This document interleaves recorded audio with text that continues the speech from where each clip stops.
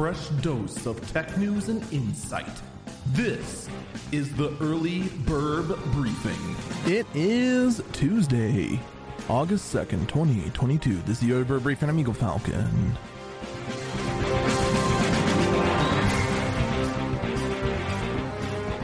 IC Bus, a division of International Navistar, will be selling its all-electric school bus in North America soon.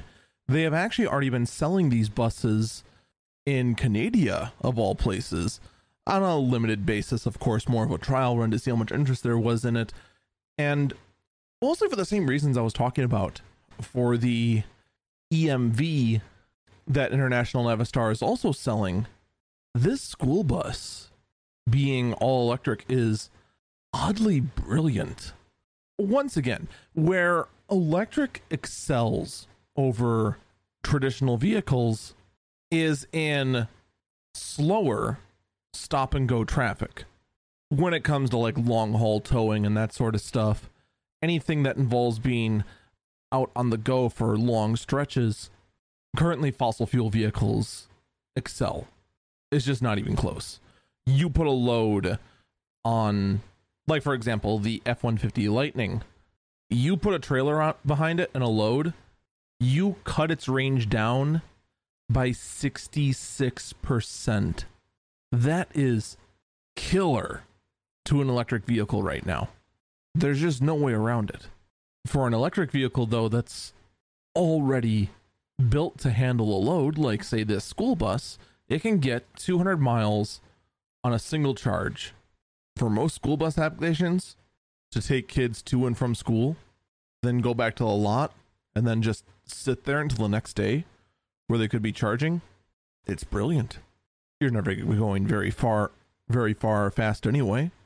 A lot of stopping, a lot of going, and on top of that, it's very quiet aside from the air brakes. International is getting to the point where they are actually ready for production. In fact, they're actually past that point. They've already produced this. Every other commercial vehicle manufacturer, as far as I'm aware, is really in the phase of talking big. But what's the one thing I keep saying when it comes to company actions? Actions speak louder than words.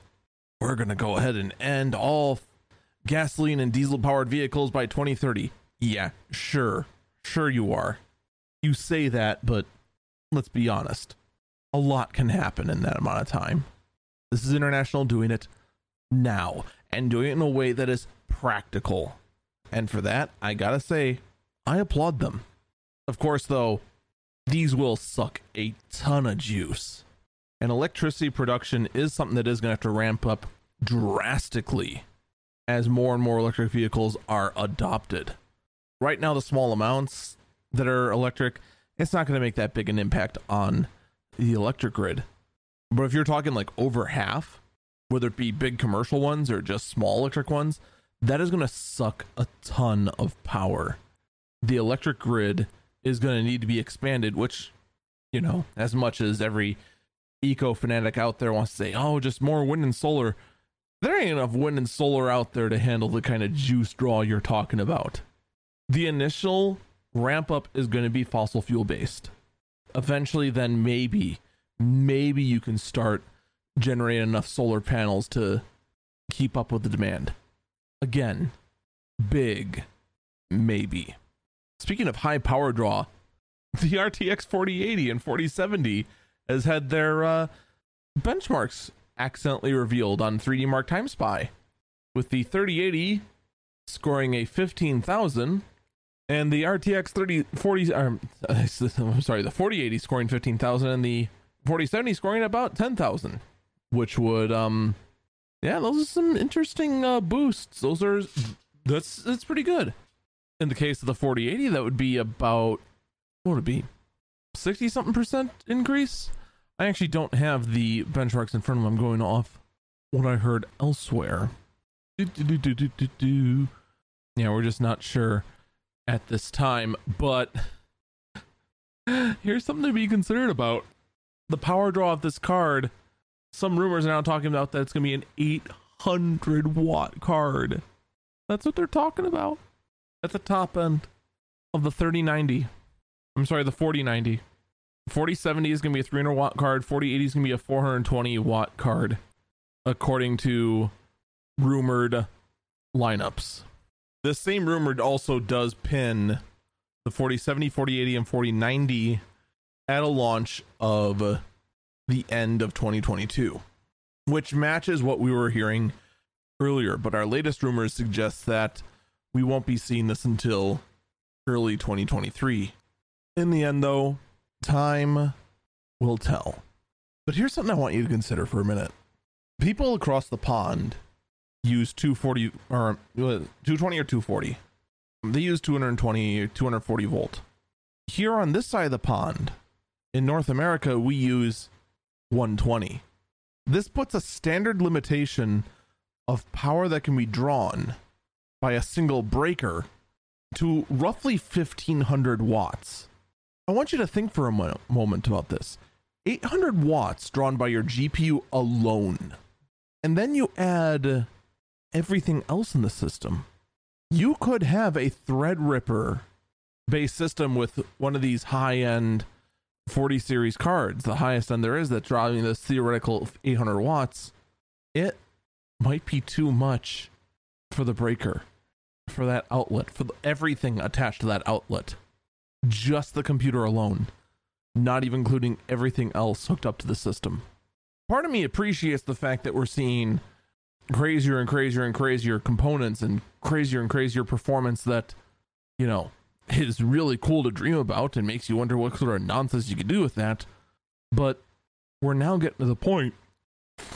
Oh, excuse me. Did not mean to yawn like that. We're getting to the point where a single gaming rig could be too much for a single room. That's NVIDIA needs to pull a Kepler. They need to pull a Kepler. They need, underline need, to start focusing once again on performance per watt. It won't take very long for efficiency to be king in the GPU space. Speaking of efficiency, Twitch is contemplating a peer-to-peer system right now on Twitch, and I've been blessed lately that my stream has not needed this in a while, but on Twitch you can end up with some serious bottlenecks when you're streaming. And then on the back end of Twitch, there are only so many what are called ingest servers that take your feed out, recompile them into various options for your viewers to see. I have been lucky enough lately that, in fact, I haven't needed to fish for one of these ingest servers. I've just had one, actually, oddly enough, pretty frequently, and I've been very grateful for that. And I've been trying not to draw attention to it because I feel like I jinx it. It's crazy. In any case, now that I've jinxed my good luck with quality options, it doesn't change the fact that Twitch, while trying to grow, is running into the problem that there in fact might be more streamers out there than they can reasonably give these ingest servers to. You want to know how many streamers? I want you to think about this for a minute. My stream at twitch.tv/EagleFalcon is considered in the top 2% of streamers just based on size. The top 2%. But I only average 11 viewers. That is my latest concurrent average. 11. That's it. How is it possible?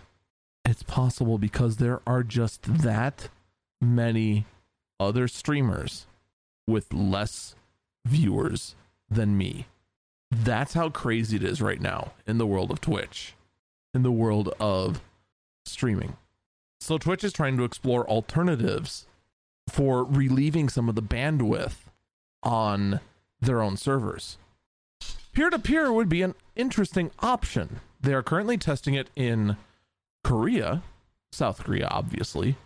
And what it would do is that your signal that you get to your computer would also be sent out as well to someone else, thus creating just one giant mesh network of all your viewers rather than it being everyone hitting a single source. It makes sense, but there's a couple of problems with this. One, this would theoretically increase everyone's delay in viewing the stream. Two, this would put a massive strain on your upload speed. My stream, for example, is a 5.0 megabit stream. That's the bit rate.